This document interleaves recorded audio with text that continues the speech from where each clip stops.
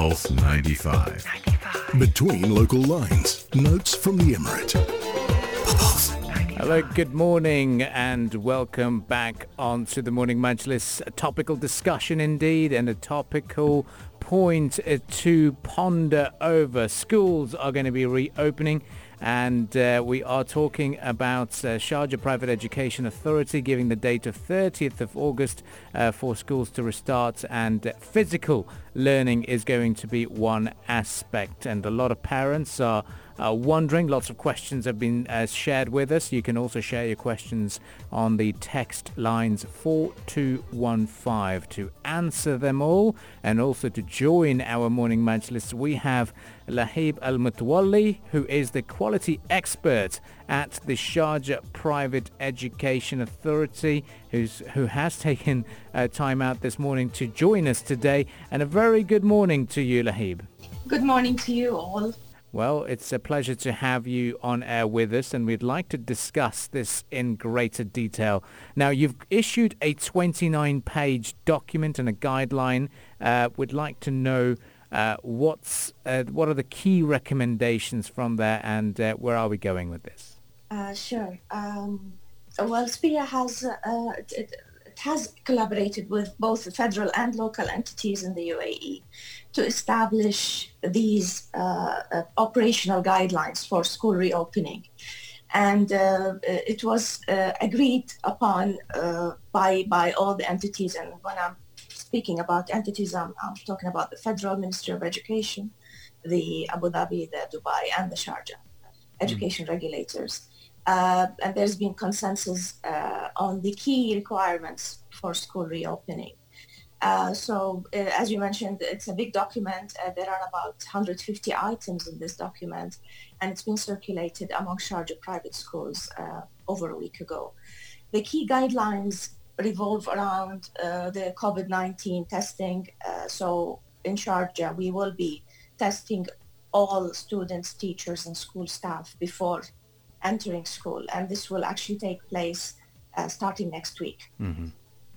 So also there is the provision about physical distancing, and it's been agreed that 1.5 meters between students at all times should be maintained. There is also a provision about the school cleaning and hygiene procedures, the PPEs and hand washing, the school buses, the at-risk categories, the school clinic procedures in case of a suspected or a confirmed case, and so on and so forth. And we've, as I said, we've circulated the English version of the guidelines, and the Arabic ones will follow today, inshallah. But Lahib, don't you think those measures will affect the education process? We feel it should affect it in a positive way, because it will enhance the trust in the education system. It will give that reassurance to parents to send their children to school, back to school. We did perform a survey a couple of months ago, and to see how parents feel about going back to school, going back to the on-site learning. 60% were of the opinion that yes, they're ready to send their children back. 39 or 40% were a bit hesitant, and hence we had to do these stringent requirements and to make sure that schools will abide by. At the end of the day, we all need a safe and healthy environment for the children to go back to where they are risk-free, or at least the risk is minimized as much as possible. And Lahib, go ahead, please. No problem. So I was just closing that it should actually not in any way, shape, or form jeopardize the quality of education.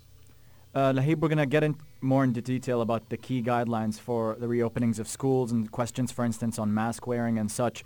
But we've been getting a lot of messages from concerned parents about this, and what they would like to know is how would you ensure that the schools comply with the guidelines you set forth? Because it's one thing sending schools a number of guidelines. What is the Sharjah Private Education Authority going to do about ensuring that the schools follow those guidelines, and what would happen to violators, for instance?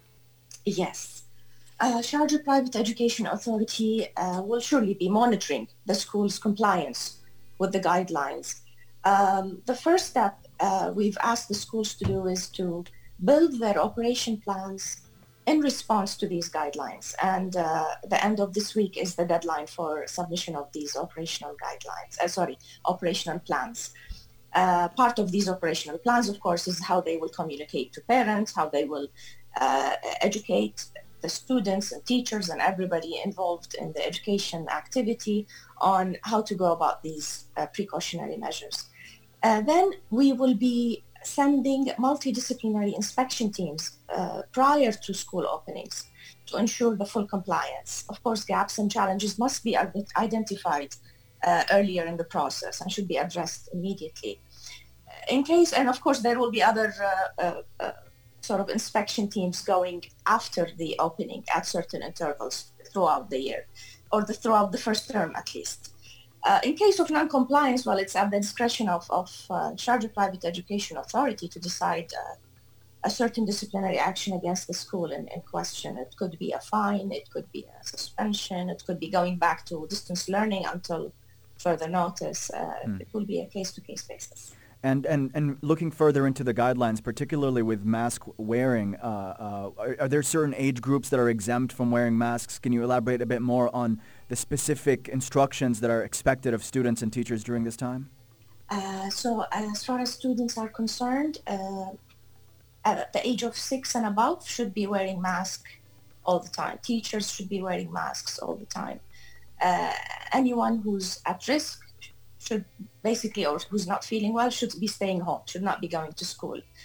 There are times when, let's say in KG age, a child is not necessarily sick with COVID, or it's just probably a cold or flu. Of course, again, we recommend that they stay at home.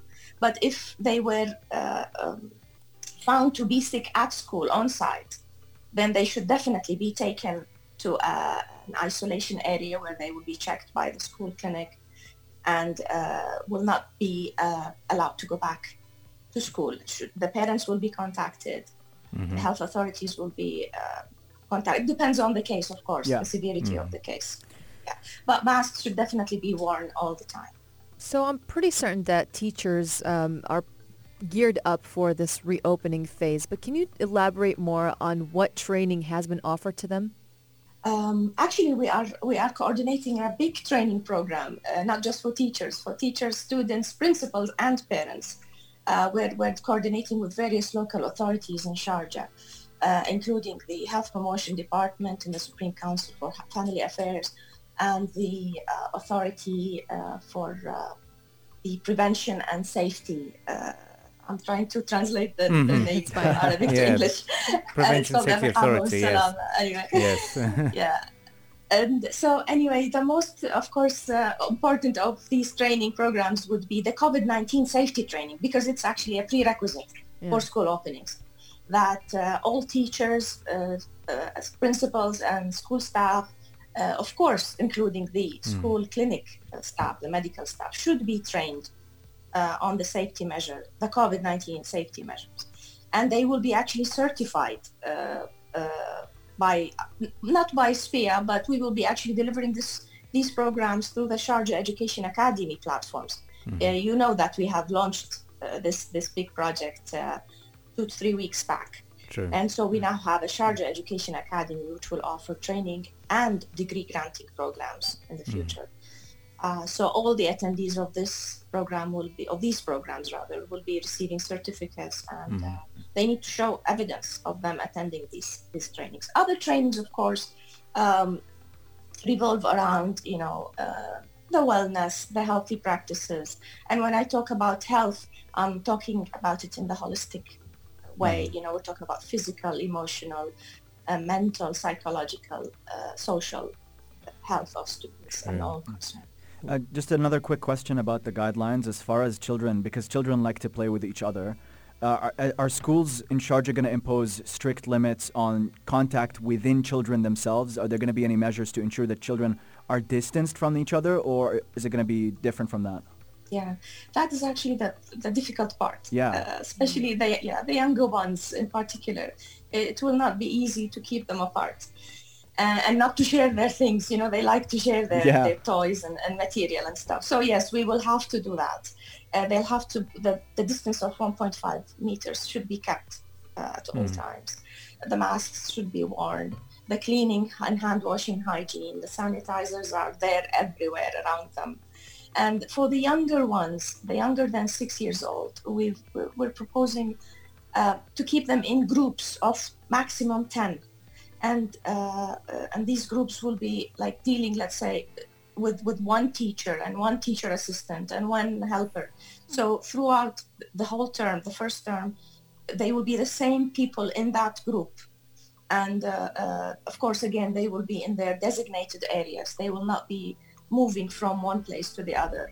It's going to be tough for these guys, but we'll try to do whatever it takes to to abide by the precautionary measures. Well, we'll keep our fingers crossed for you. Thank you very much for joining us this morning. The quality expert at Sharjah Private Education Authority, Lahib Al-Mutwalli, and we look forward to bringing you in the studios in the near future. Thank you very much. Thank you for having me. And I hope I was able to provide some information, some level of information to you and your listeners. You did. Thank you very much. You did, certainly did. Thank you once again for joining us. And stay tuned to Pulse 95. There's lots to get through this morning, and we'll be right back after this short interval.